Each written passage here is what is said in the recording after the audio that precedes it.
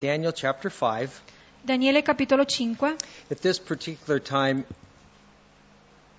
in the book of Daniel chapter 5, 70 years have passed. In questo, capitolo 5 sono passati 70 anni. Now I know that most of you have been in this study, so you know 70 years is very significant in the book of Daniel. E per voi che hanno seguito lo studio sanno che 70 anni sono davvero significativi per il libro di Daniele. Because they were told by God that they would go into captivity for 70 years. Perché a loro è stato detto che sarebbero andati in cattività da Dio per 70 anni. It actually has been about 23 years from chapter 4.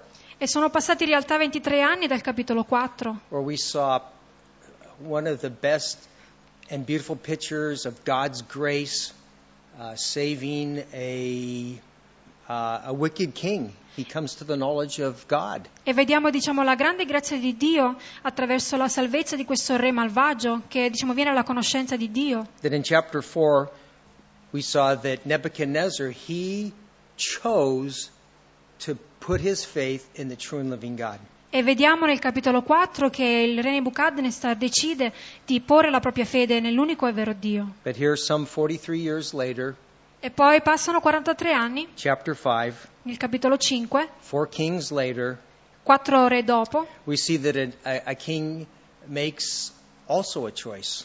e vediamo che anche un re prende una decisione. And it appears that it was a choice, a lifelong rejection of the true and living God. E questa decisione sarebbe stata di rigettare Dio, l'unico e vero Dio. And in chapter 4 we saw the beautiful grace of God on a person.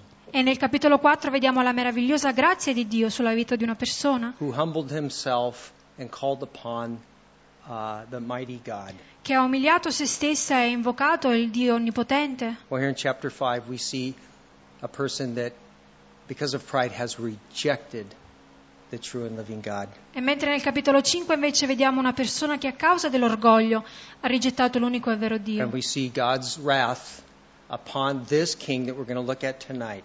E vedremo l'ira di Dio su questo re che studieremo stasera. Okay, 70 years, it's significant. Quindi questo periodo di 70 anni ha un significato. They owed the Lord 70 years. They did not allow the land to rest over a 490-year period. Dovevano, a Dio questi 70 anni perché non avevano lasciato che la terra riposasse in un periodo di 490 anni. And God used Nebuchadnezzar to bring the children of Israel into captivity to pay back God those 70 years. E Dio ha usato il re Nebuchadnezzar affinché, Israele pagasse a Dio questi 70 anni. To let the land rest. Affinché la terra riposasse. Now he's going to use another king and another kingdom to get the children of Israel back to the promised land now that the 70 years is completed. E adesso Dio userà un altro re, un altro regno per riportare i figli di Israele nella terra promessa adesso che questi 70 anni sono finiti. Let's turn quickly to 2 Chronicles. Andiamo velocemente in Seconda Cronache And let's look at chapter 36. e guardiamo al capitolo 36. And I want to look at 2 verses. E voglio guardare 2 versetti. And it's a prophecy regarding their return. Ed è una profezia riguardo il loro ritorno. But they're going to return under the power of another kingdom. E ritorneranno sotto la potenza di un altro regno. And so it's very important us to understand that Daniel is a very prophetic book. Quindi è importante comprendere che Daniele è un libro profetico. Daniel clearly gives information about the great empires that would precede Babylon. Daniele chiaramente ci dà informazioni riguardo al regno che avrebbe succeduto Babilonia. But let's go ahead and read 2 Chronicles. Quindi andiamo avanti e leggiamo Seconda Cronache, Chapter 36. capitolo 36, And we'll read verses 20 and 21. e leggeremo versetti 20 e 21. Inoltre Nebuchadnezzar deportò a Babilonia quelli che erano scampati alla spada. Essi divennero servitori suoi e dei suoi figli fino all'avvento del regno di Persia, affinché si adempisse la parola dell'Eterno pronunciata per bocca di Geremia, finché il paese avesse osservato i suoi sabati. Infatti esso osservò il sabato per tutto il tempo della sua desolazione, finché furono compiuti i 70 anni. So we see in verse 21, until the reign of the kingdom of Persia. E qui vediamo quindi nel versetto 21 fino al regno di Persia. They went into captivity under the kingdom of Babylon, Diciamo che sono andati in cattività sotto il regno di Babilonia. a city that was absolutely, with human understanding, impossible to penetrate. Una città che secondo diciamo la comprensione umana era impossibile di conquistare.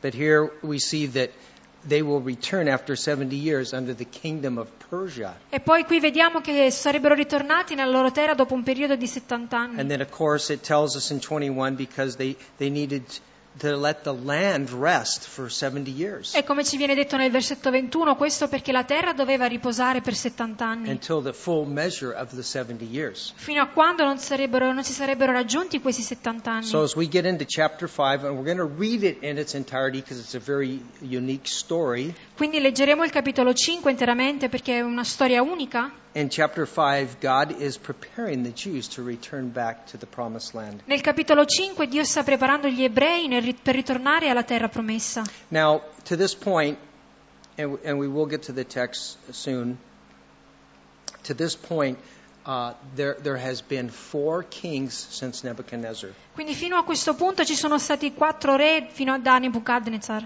And there was no king in the entirety of the history of the world like King Nebuchadnezzar. E non c'è mai stato un re, diciamo, come il re Nebuchadnezzar. He was a true leader, Era un vero leader. and of course God used him to bring the children of Israel into captivity. E ovviamente Dio l'ha usato per portare i figli di Israele in cattività. But once King Nebuchadnezzar died, it was a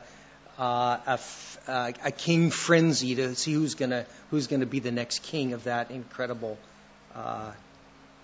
empire. Ma una volta che il re Nebuchadnezzar è morto, c'è stata una specie, diciamo, di gara, tra virgolette, per vedere chi sarebbe stato il successore. Well, I'll spare you the names of the kings that preceded him. They were all relatives, of course. Vi risparmierò i nomi che lo hanno, diciamo, succeduto, perché sono tutti ovviamente parenti.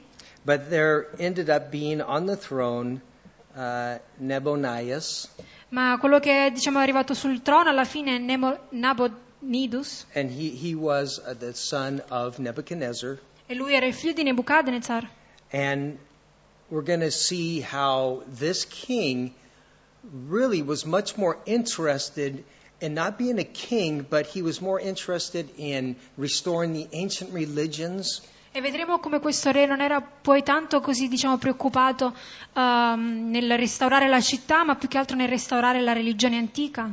And so he wasn't really interested in leading like his father Nebuchadnezzar. Quindi non era molto interessato nel guidare, nel condurre il regno come suo padre Nebuchadnezzar. So the whole time, it was 17 years, this last king, Nabonidus, Quindi, diciamo, per tutti questi 70 anni, alla fine dei 70 anni, questo re Nabonidus he put in his son to co-reign with him. Quindi, diciamo, ha chiamato poi suo figlio per regnare insieme a lui. And his name was Belshazzar. E il suo nome era Belshazzar. We know that name. We've heard it before. Conosciamo questo nome, l'abbiamo già And he sentito was, prima. in fact, the grandson of Nebuchadnezzar. E lui era in realtà il nipote di Nebuchadnezzar. Now you can read the text and it says his father Nebuchadnezzar. Ora leggeremo il testo e vedrete suo padre Nebuchadnezzar. But in their America, that can also mean grandfather. Ma quello in realtà può anche significare nonno. And history tells us, because of evidence that we have and artifacts that we found, that Nabonidus, his son was Belshazzar, the one that they're talking about here in chapter 5. E quindi, diciamo, attraverso la storia, le scoperte archeologiche che abbiamo, questo ci afferma che questo Belshazzar era il nipote di Nebuchadnezzar. Because as we read this story, you're going to see there was a promise made to Daniel if he could interpret Belshazzar, the writing on the wall. Perché se vediamo, diciamo, questo capitolo 5, c'è questa promessa fatta a Daniele quando vediamo la scritta sul muro. And Belshazzar promised Daniel that he would be number 3 in the kingdom. E Belshazzar promette a Daniele che lui sarebbe stato il numero 3 nel regno. Now Nebuchadnezzar promised him number 2 in the kingdom. Nebuchadnezzar le aveva promesso di essere il numero 2. But the reason why he told him you'll be number 3 in the kingdom, Ma il motivo per cui gli ha detto tu sarai il numero 3 nel regno? because even though Belshazzar was the king in Babylon as a figurehead, his father was the king that ruled from afar. È perché anche se lui era il re della città, in realtà il suo padre era il re sovrano che regnava da lontano. Matter of fact, it was in 1853 that they discovered this cylinder, this clay cylinder that told the story. È stato nel 1853 che gli archeologi hanno scoperto questo piccolo cilindro di porcellana che raccontava questa storia. The Nabonidus cylinder, you can actually see it, and it tells about this story and his son Belshazzar. E puoi in realtà vedere questo cilindro di Nabonidus e leggere la storia riguardo al figlio Belshazzar. Because before 1853, when they would read Daniel, the commentators, they said, well, Belshazzar, he wasn't really a person because we find him nowhere in history as a king.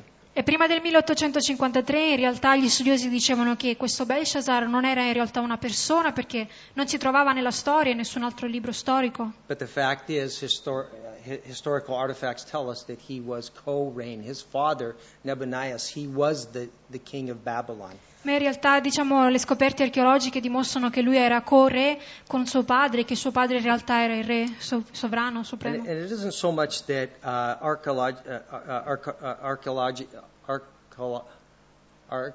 what's that word? Archaeology. It's not so much archaeology proves the Bible. Quindi anche l'archeologia to be correct. prova la Bibbia. It's the Bible proves archaeology to be correct. Quindi non è l'archeologia che dimostra la Bibbia di essere vera, ma è la Bibbia che dimostra l'archeologia di essere vera. And so let's read this story about Belshazzar, who was the grandson of the great Nebuchadnezzar. Quindi leggiamo la storia di questo Belshazzar che era il nipote del re Nebuchadnezzar. And we'll read verses 1 through 30. We'll read the whole chapter. Quindi leggeremo tutto il capitolo da versetto 1 30, 31. Yeah, to the end. Ok, fino alla fine. Yeah. 31. Okay. Il re Belshazzar fece un gran banchetto a 1000 dei suoi grandi e in presenza dei 1000 bevve vino. Mentre degustava il vino, Belshazzar ordinò di far portare i vasi d'oro ed argento che suo padre Nebuchadnezzar aveva portato via dal Tempio, che era in Gerusalemme, perché in essi bevessero il re e i suoi grandi, le sue mogli e le sue concubine. Così si portarono i vasi d'oro che erano stati portati via dal Tempio della casa di Dio, che era in Gerusalemme, e in essi bevvero il re e i suoi grandi, le sue mogli e le sue concubine. Bevvero vino e lodarono gli dei d'oro, d'argento, di bronzo, di ferro, di legno e di pietra. In quello stesso momento apparvero le dita di una mano d'uomo, che si misero a scrivere di fronte al candelabro, sull'intonaco della parete del palazzo reale. E il re vide la parte di quella mano che scriveva. Allora l'aspetto del re cambiò e i suoi pensieri lo turbarono, tanto che le giunture dei suoi lombi si allentarono e i suoi ginocchi battevano l'uno contro l'altro. Il re gridò con forza che si facessero entrare gli astrologi, i caldei e gli indovini. Quindi il re prese a dire ai savi di Babilonia: chiunque leggerà questa scritta e mi darà la sua interpretazione sarà rivestito di porpora, porterà una collana d'oro al collo e sarà terzo nel governo del regno. Allora entrarono tutti i savi del re, ma non poterono leggere la scritta né far conoscere al re la sua interpretazione. Allora il re Belshazzar fu grandemente turbato, il suo aspetto cambiò e i suoi grandi furono smarriti. La regina, a motivo delle parole del re e dei suoi grandi, entrò nella sala del banchetto. La regina prese a dire: «O re, possa tu vivere per sempre. I tuoi pensieri non ti turbino e il tuo aspetto non cambi.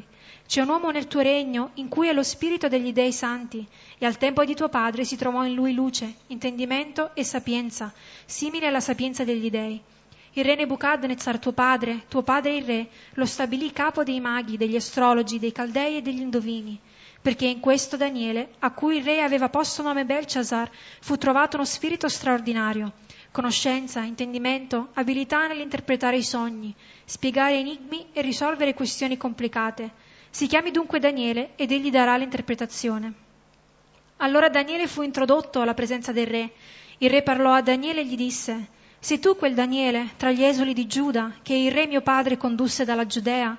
Ho inteso dire di te che lo spirito degli dei è in te e che in te si trova luce, intendimento e una sapienza straordinaria. Ora hanno fatto venire alla mia presenza i savi e gli astrologi perché leggessero questa scritta e me ne facessero conoscere l'interpretazione, ma non sono stati capaci di darmi l'interpretazione della cosa.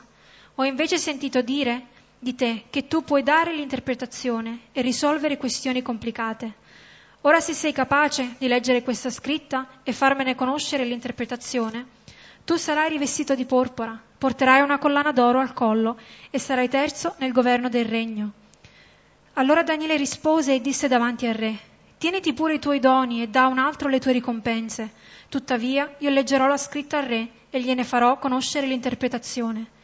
O re, il Dio Altissimo aveva dato a Nebuchadnezzar tuo padre regno, grandezza, gloria e maestà. Per la grandezza che gli aveva dato, tutti i popoli, nazioni e lingue tremavano e temevano davanti a lui. Egli faceva morire chi voleva e lasciava in vita chi voleva, innalzava chi voleva e abbassava chi voleva. Quando però il suo cuore si innalzò e il suo spirito si indurì fino all'arroganza, fu deposto dal suo trono reale e gli fu tolta la sua gloria. Fu quindi scacciato di mezzo ai figli degli uomini, il suo cuore fu reso simile a quello delle bestie, e la sua dimora fu con gli asini selvatici. Gli fu dato da mangiare erba come ai buoi, e il suo corpo fu bagnato dalla rugiada del cielo, finché non riconobbe che il Dio Altissimo domina sul regno degli uomini e su di esso stabilisce chi vuole. Ma tu, Belciasar, suo figlio, benché sapessi tutto questo, non hai umiliato il tuo cuore. Anzi, ti sei innalzato contro il Signore del cielo. Ti sei fatto portare davanti i vasi del suo tempio, e in essi avete bevuto vino tu e i tuoi grandi, le tue mogli e le tue concubine. Inoltre hai lodato gli dei d'argento, d'oro, di bronzo, di ferro, di legno e di pietra, che non vedono, non odono e non comprendono, e non hai glorificato il Dio, nella cui mano è il tuo soffio vitale, a cui appartengono tutte le tue vie. Perciò dalla tua presenza è stato mandato il palmo della mano che ha tracciato questa scritta. Questa è la scritta che è stata tracciata. Mene, mene, tekel ufarsin. Questa è l'interpretazione di parola. Mene, Dio ha fatto il conto del tuo regno e gli ha posto fine. Tekel, tu sei stato pesato sulle bilance e sei stato trovato mancante. Peres, il tuo regno è stato diviso ed è stato dato ai Medi e ai Persiani. Allora per ordine di Belciasar, Daniele fu rivestito di porpora. Gli posero al collo una collana d'oro e proclamarono che egli sarebbe stato terzo nel governo del regno. In quella stessa notte Belciasar, re dei Caldei, fu ucciso e Dario il Medo ricevette il regno all'età di 62 anni. Well, we see as it closes there, they clothed Daniel, made him the third ruler in the kingdom. E quindi vediamo alla fine dei versetti qui che hanno rivestito Daniele e l'hanno reso il terzo più grande in tutto il regno. And Daniel knew that kingdom would be over when the morning came. It would be finished. E Daniele sapeva che quel regno sarebbe finito nel momento in cui la mattina sarebbe arrivata. It's almost like someone comes up to you and they give you this benevolent gift of this, like stocks. You know what stocks are for the stock market. What is it? Berger? Like, for an investment, okay. The stock. What is it? Berger? Okay. Sorry. Anyway, in the stock market, and they give you 50,000 of. Okay, here's even a better one. Somebody gives you this money they picked up, and it's $1 million worth of money. Quindi è come un dono che qualcuno ti fa, diciamo, $1 milione in dono. And you're pretty excited about it until you find out it's a far-off country that just went bankrupt. E sei, diciamo così, emozionato fino a quando non scopri che questi soldi arrivano da una nazione in cui è andata in bancarotta. And here Daniel, he receives the gifts, he understands, but he goes, this is a bankrupt country. It will no longer be Babylon in the morning, it'll be the Medo-Persians. Quindi Daniele riceve questo dono e inizia a dire: questo regno non sarà più babilonese, ma sarà medio-persiano quando arriverà la mattina, domani mattina. But with a little bit of archaeology information here, this is like a huge party that's depicted here in chapter 5. E qui nel capitolo 5, diciamo anche da studi archeologici fatti, qui si stava svolgendo una grande festa. It was very interesting that they had uncovered a huge banquet hall in Babylon. E diciamo è meraviglioso questo banchetto che avviene qui in Babilonia. And, could house thousands of people for a party.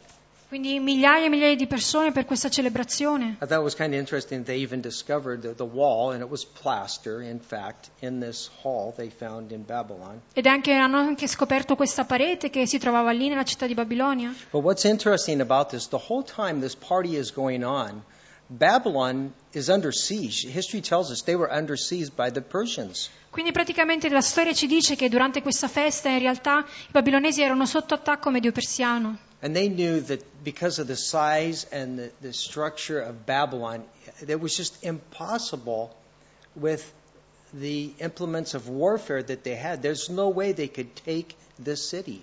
E loro sapevano che, a causa di quanto era ben protetta la città di Babilonia, che sarebbe stato impossibile per loro entrare. And it's just amazing that they're in there and he throws just a huge party. It's basically a drunken orgy.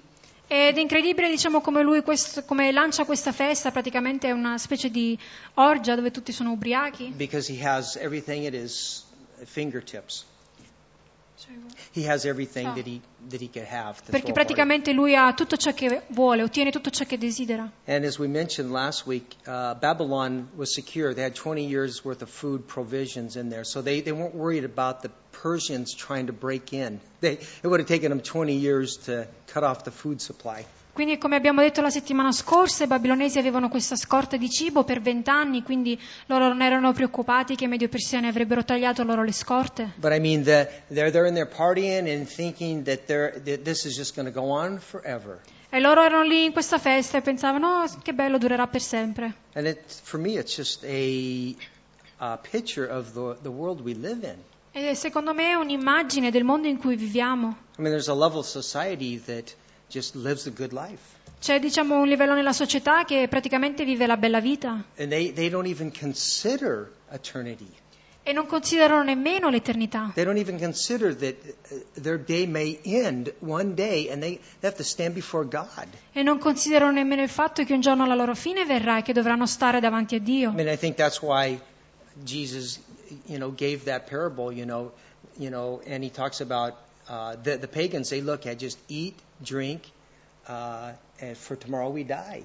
E per questo che Gesù dà questa parabola quando guarda i pagani che dicono mangiamo e beviamo tanto domani moriamo. The whole thinking is hey, we have food, we have drink, everything's great. Let's just live. Quindi abbiamo cibo, abbiamo bevande, semplicemente viviamolo, così è grandioso. But here the prophecy to Belshazzar is eat, drink, for tonight you're going to die. Ma la profezia per Belshazzar è mangia e bevi, ma stanotte tu morirai. And what's this most interesting about this? It isn't like Belshazzar didn't know anything about the true and living God. E la cosa interessante non è che Belshazzar non sapeva niente riguardo l'unico e vero Dio. The fact is he refused to accept the God of his grandfather. Ma il fatto è che lui ha rigettato il Dio di suo nonno. This isn't a man that doesn't have any understanding of who God is. Questo non è un uomo che non ha alcuna comprensione di chi Dio è. Here's a man that understands the Jews, that where they came from and why they were there. Ma questo era un uomo che comprendeva perché i giudei erano lì e per quale motivo, come c'erano arrivati lì. And it isn't that he doesn't believe in God. E non è che lui non crede in Dio. He hates God. Lui odia Dio. It's almost like this new group of atheists that have come on the scene in the last 15 to 20 years. È come questo gruppo di atei che è entrato in scena negli ultimi 50-60 anni. That write books that mock God. Che scrivono libri che prendono in giro Dio. And it's not that they don't believe in God. E non è che loro non credono in Dio. They hate God. Ma loro odiano Dio. Under the name of atheism. Sotto il nome dell'ateismo. And so we see a guy here that totally knows exactly what he's doing. Quindi qui abbiamo un uomo che sa pienamente ciò che sta facendo. And it's one thing when a man mocks another man. Ed è una cosa quando un uomo prende in giro un altro uomo. I mean, he can sometimes incur the wrath of that man for mocking him. Magari quell'uomo può incontrare l'ira dell'altro uomo perché è stato beffato. But it's another thing when man mocks God. Ma è un'altra cosa quando l'uomo si fa beffe di Dio. Because God will not be mocked. Perché Dio non può essere preso in giro. And a man that is ignorant and doesn't know that there's a God is not going to mock God that doesn't exist. Ma l'uomo che diciamo è ignorante, nel senso non crede che Dio esiste, di certo non prenderà in giro un Dio che non esiste. And here we see a man that's just in pure rebellion who is rejecting the God of Israel. Ma qui abbiamo un uomo che è in totale ribellione, che rigetta il Dio di And Israele. now he's mocking the God of Israel. E adesso si sta facendo beffe del Dio di Israele. And so we know that he knows what he's doing. When he goes into that area where the treasures are and starts to bring the holy items of God into that drunken orgy, Quindi lui sa quello che sta facendo quando entra lì nella stanza dove tutti gli elementi santi del Tempio erano, e li prende per portarli nella festa, nell'orgia. I mean, this is something his grandfather would have never done. In his wickedness and his power, he kept those in the treasure and at least observed them as somewhat holy to him. Questo è qualcosa che suo nonno Nebuchadnezzar non avrebbe mai fatto, ma piuttosto li avrebbe tenuti lì nella stanza sapendo che quelli erano oggetti santi. Well, here his grandson is defiantly mocking the God of his grandfather. Ma qui suo nipote eccolo che si fa beffe del Dio di suo nonno. And he brings glory to the gods of gold, silver, bronze, iron, and wood. E lui, diciamo, porta gloria a questi dei di oro, argento, bronzo, legno e ferro. And he is just, it's almost like, I'm going to prove you wrong, God, because we have built a city here and no one's going to prevail against us. È come se stessi dicendo: Dio, proverò che sei in errore e nessuno, diciamo, prevarrà contro di noi. And it's very interesting that when that hand, however it looked, on that wall began to write those famous words. E così quando quella mano arriva, non sappiamo nemmeno a cosa assomigliava, inizia a scrivere quelle parole. There was no more laughing in the room. Non c'erano più risate nella stanza. They were all guilty. Erano tutti colpevoli. They knew that they did something wrong. Tutti sapevano che avevano fatto qualcosa di We know sbagliato. it says the king's face changed and his thoughts troubled him. E quindi, come abbiamo letto, la faccia del re è cambiata e anche i suoi lombi si erano distaccati. He was so gripped with fear that his joints, it's like he came out of, I don't know if, you know how we can put that, but his joints came out of socket. Quindi praticamente era così spaventato che le sue giunture erano uscite fuori. He was gripped with fear. Era completamente sommerso di paura. I mean, why was he gripped with fear? Perché era lui pieno di paura? Because he knew that what he was doing was wrong. Perché sapeva che ciò che stava facendo era And sbagliato. he knew he was rejecting the true and living God. E sapeva che stava rigettando l'unico e vero Dio. And so it's very interesting that, man has a conscience. We know that. Paul talks about it, the conscience of man. Ed è interessante questo perché vediamo che l'uomo ha una coscienza, così come Paolo ne parla. I mean, the Jews had the law, I giudei hanno la legge, the Ten Commandments. i 10 They tell them comandamenti, what was wrong. che dicevano loro cosa era sbagliato. And then the excuse was made, well, what about the people that don't have the Ten Commandments? E poi diciamo la loro scusa era: ma le persone che non hanno i 10 comandamenti? Well, they have a conscience. E loro hanno una coscienza. And I think, it's kind of interesting as we encounter non-believers and we share the gospel and we talk about these issues. Quando incontriamo un non credente e condividiamo il Vangelo, parliamo di questi problemi. That's one thing that a person can't deny is he has a conscience. Una cosa che la persona non può negare è che ha una coscienza. And have them try to explain to you what's the conscience. E magari provano a spiegarti cos'è la coscienza. Why do you know that there is a right and a wrong? Whether you obey it or not, you know there's a right and a wrong. Come fai a sapere che ciò che è giusto e cosa è sbagliato, che tu, indipendentemente dalla tua obbedienza o no, come fai a distinguere? And you could only have that if there was a moral law. If there was a law that told you what was right and wrong. Puoi fare questa distinzione solamente se c'è una legge morale che ti dice ciò che è sbagliato da ciò che è giusto. And the only way you can have a law, you have to have a moral law giver. E per avere una legge morale devi avere qualcuno che te la dà. But much of the world is in denial of a true and living God. Ma la maggior parte del mondo sta negando che c'è un un unico e vero Dio, vivente Dio. Even though they were created in the likeness and image of God, Anche se sono stati creati ad immagine e somiglianza di Dio, even though, like Solomon said, that man has eternity in his heart. come anche Salomone dice che l'uomo ha l'eternità scritta nel suo cuore. And then Paul, in Romans 1 through 18, from 18 to 21, in that whole area, he speaks of this conscience that man has. E anche Paolo in Romani 1, 18-19 parla di questa coscienza che l'uomo ha, That man knows, che l'uomo sa, but he rejects. ma rigetta. It isn't like man doesn't know. Non è che l'uomo non sa. The point is that man rejects. Let's turn to Romans 1, chapter 1, and let's read verses 18 and 19, just for a refreshment. Andiamo in Romani capitolo 1, versetti 18 e 19, giusto per ricordarci di questi versetti. Because this will help you when you're witnessing to a non-believer or something. It's important that you understand what Paul is saying here. Perché è importante questo da comprendere quando stai testimoniando, condividendo con un non credente. Because if you don't know what God's word says about man, Perché se non sai ciò che la parola di Dio dice riguardo l'uomo, you'll believe what they say about how they feel, and they're lying right to their teeth. e crederai invece ciò che loro dicono riguardo a come si sentono e crederai alla loro menzogna. God tells us the position of every man. Ma Dio qui ci dice qual è la posizione di ogni And it's uomo. very encouraging if you're witnessing to them, because you know that there is something in there that tells them, yes, there is a God. Ed è veramente incoraggiante questo se stai testimoniando, condividendo con un uomo, perché la loro coscienza dice loro che c'è un Dio. Verses 18 through 19. Quindi capitolo 1, versetti 18 e 19.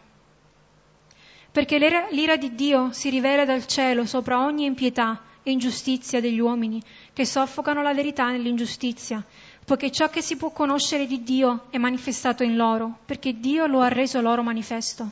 Let's quickly turn to the Psalms 19, Andiamo velocemente in Salmo 19, 1 through 3. da 1 a 3. Probably some of you, one of your favorite Psalms. Magari è il salmo preferito di alcuni di voi, I'm sure some of you have it underlined, e sono sicuro che alcuni di voi ce l'hanno anche sottolineato, but it's an amazing Psalm. ma è un bellissimo salmo. Yeah, Psalm 19, Salmo 19, and we'll read verses 1 through 3. e leggeremo i versetti da 1 a 3. I cieli raccontano la gloria di Dio e il firmamento dichiara l'opera delle sue mani. Un giorno proferisce parole all'altro e una notte rivela conoscenza all'altra. Non hanno favella né parole, la loro voce non sode. That is just amazing if you take time and just think about that one. Ed è meraviglioso se semplicemente prendi un po' di tempo e mediti su questo. That God is displayed in all His creation. Che Dio viene manifestato in tutta la sua creazione. And He's given us a mind that logically thinks that can actually understand that.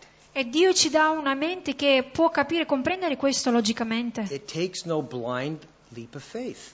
Non ci vuole, un passo cieco di fede. But it's amazing that even though we have not seen God, Ma anche se noi non abbiamo visto Dio, we see His attributes vediamo le sue caratteristiche manifested clearly in His creation. manifestate chiaramente nella sua You creazione. know, it's very interesting when a baby is born blind, Quando un bambino nasce cieco, and it certainly cannot see its parents. sicuramente non sarà in grado di vedere i suoi genitori, But the invisible attributes of their love are totally understood to that blind baby. ma la caratteristica invisibile del loro amore è sicuramente visibile a quel bambino cieco. That baby doesn't grow up rejecting his parents because he doesn't see his baby.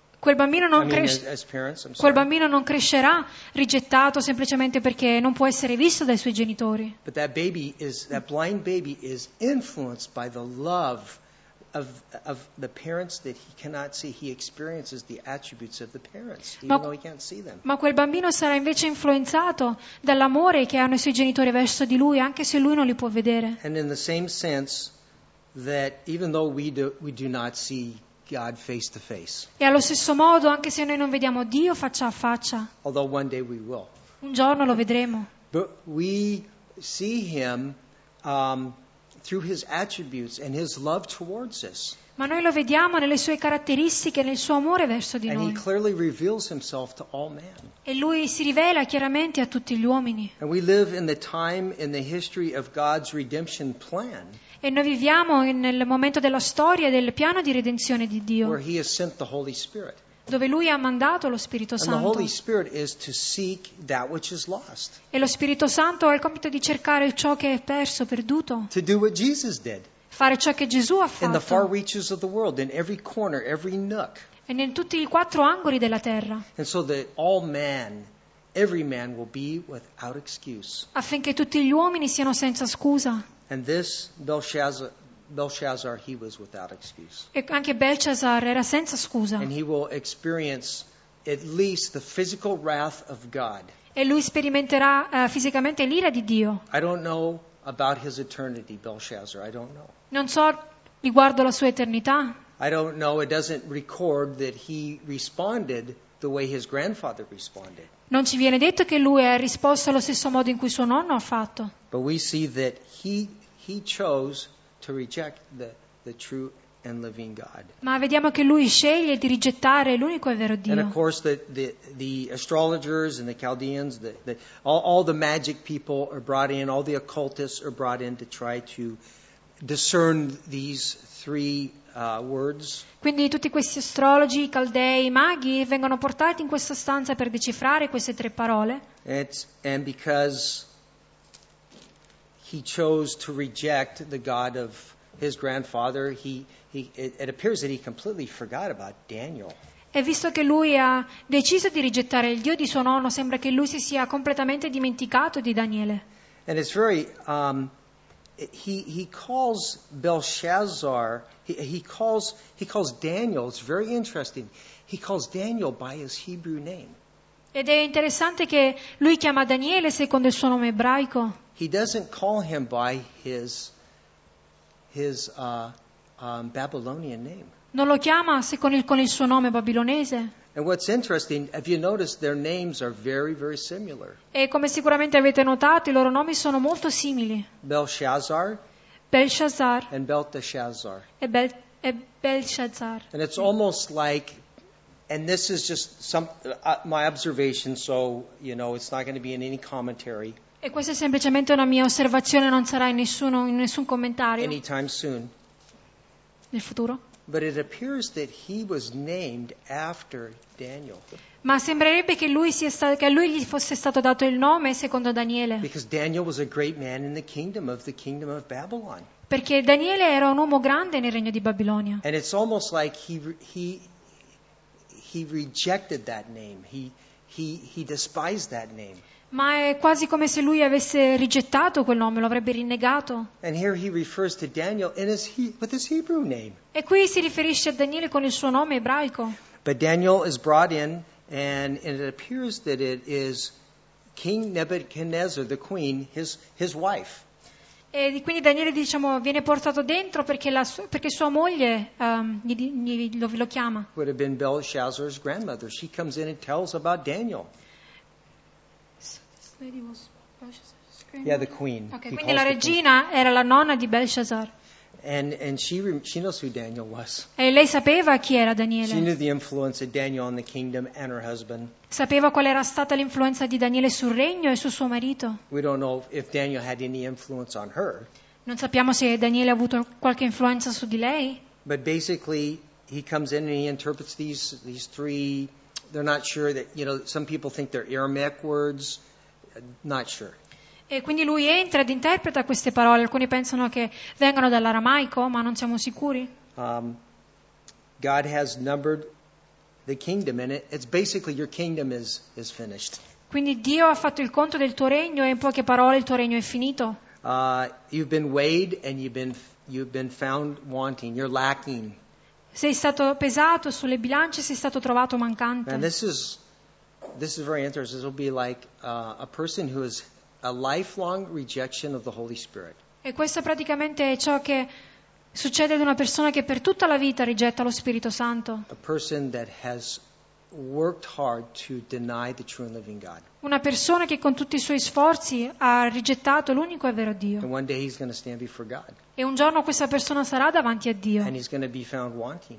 e sarà trovata mancante. No redemption for his sin. Non ci sarà redenzione per il suo A peccato. lifelong rejection of the redemption of Jesus Christ. Una vita in cui c'è stato il rigetto di Gesù Cristo. And it's almost a picture here of Belshazzar. Ed è l'immagine qui di Belshazzar. And he says, even tells him that your kingdom is divided and it is going to be divided by the Mede-Persians. E gli viene anche detto che il suo regno è stato diviso e sarà dato ai Medi e ai Persiani. Remember that the Persians are putting a siege on Babylon. They've taken other areas of Babylon, far distant, but there's the city with the daunting walls and towers. Ricordate però che i babilonesi erano sotto attacco, alcune aree della città erano già state conquistate, ma non lì dove si trovavano loro in quel posto. How was it taken by one night? Com'è possibile che sia stata conquistata in una sola notte? Well, because God prophesied that it would. Perché Dio ha profetizzato che sarebbe accaduto così. And it's very interesting that God, a lot of times, He'll prophesy and He'll use very natural or normal things to accomplish that. This wasn't a supernatural takeover. Ed è interessante come Dio profetizzi e si usi di cose naturali per, far sì che quella profezia venga a compimento. Questa non è stata una conquista miracolosa. I love it because the architects of Babylon and King Nebuchadnezzar himself, built it. You're not going to take this city. Mi piace perché gli architetti e Nebuchadnezzar stesso dicevano non prenderete mai questa città. They had a river running right through that.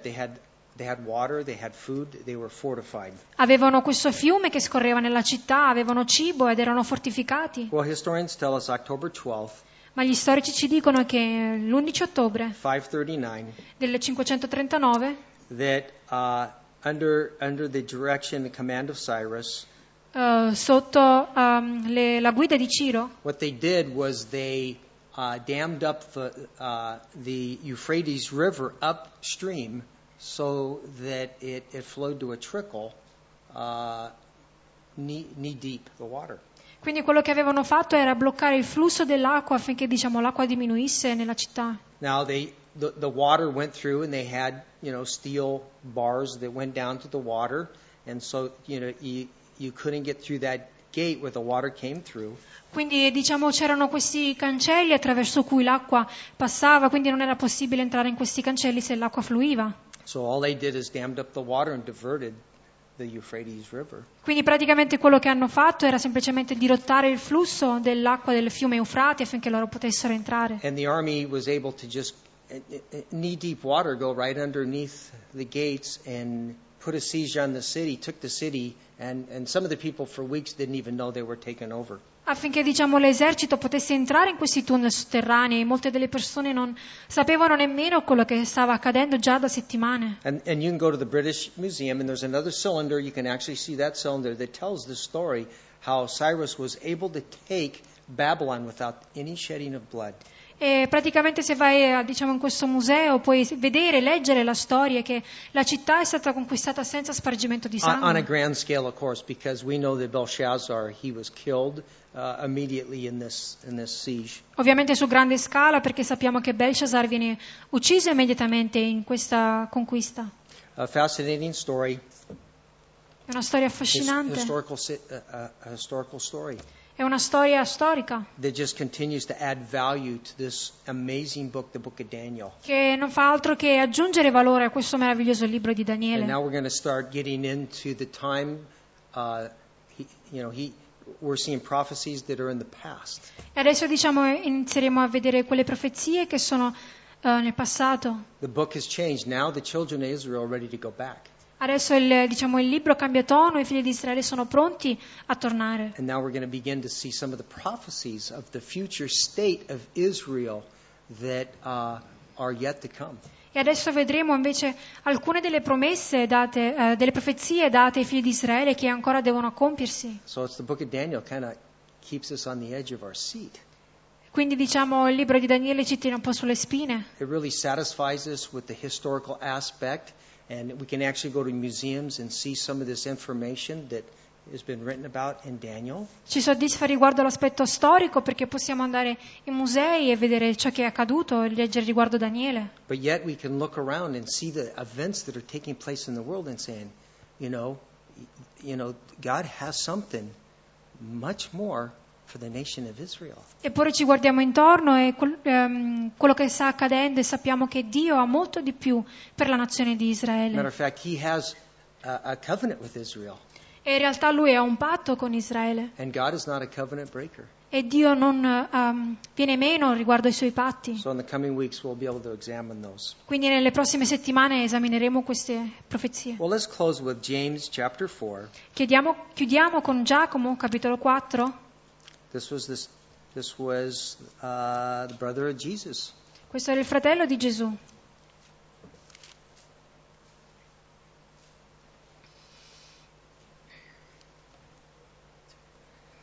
And we're going to read verses 14 and we'll read verses 15.